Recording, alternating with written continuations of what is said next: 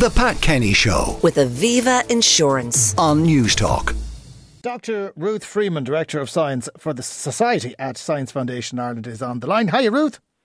Good morning, Jonathan. We're going to talk about octopi, which is the plural, I believe, for octopus. Octopuses. No, it's octopuses. It's Latin. Is it octopuses? It is, I'm afraid.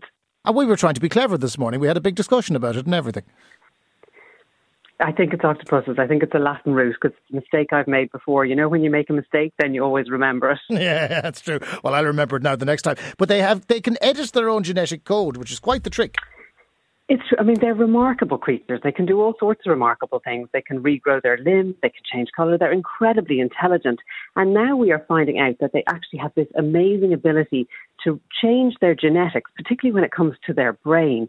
And this is really remarkable. So we've known for a while that octopuses and other cephalopods, the family that they belong to, could edit their DNA, their RNA. So we have DNA, which is in all of our cells, and that's kind of our genetic code. But we use that to make an intermediary molecule called RNA, which then goes on to make protein. And that RNA is temporary. So it's actually quite an interesting molecule for an organism to tinker with, because any changes that happen to that genetic material won't be permanent.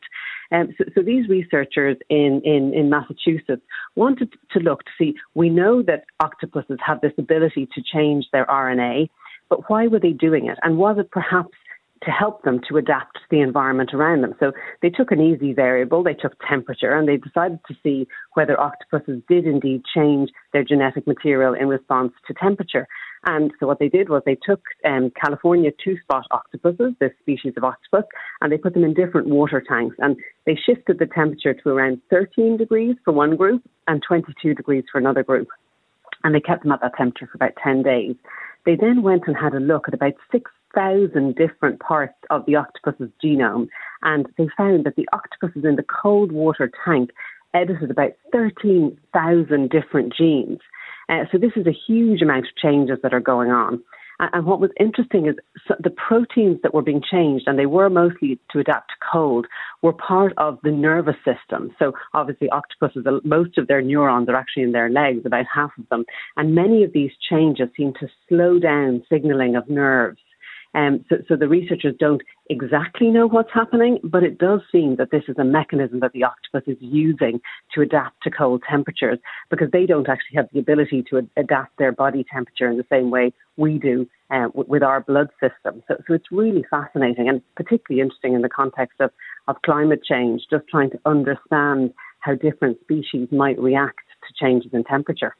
So can they reverse out of it, though? I mean, if they move then into warmer water, can they undo the trick?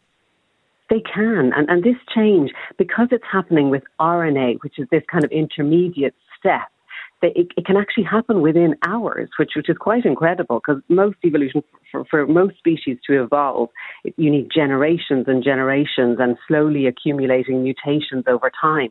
Whereas this is happening, as you say, in hours and can be reversed. So it's really fascinating. And I mean, what they found was actually most of the octopus nervous system genes could be edited in this way. And to give a comparison, only about 3% of human genes can have any of these kind of changes.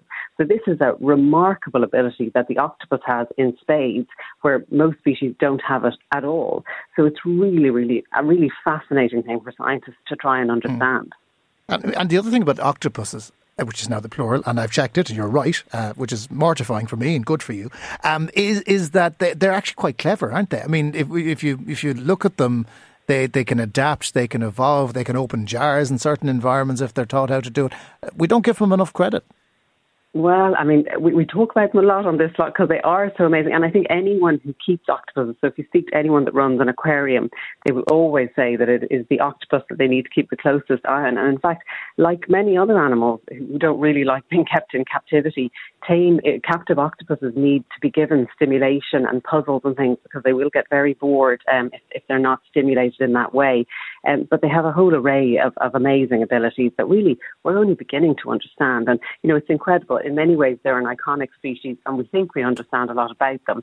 But in fact, you know, we're learning more all the time.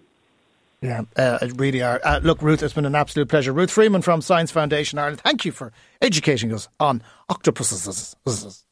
Not octopi. Learn my lesson. The Pat Kenny Show with Aviva Insurance. on News Talk.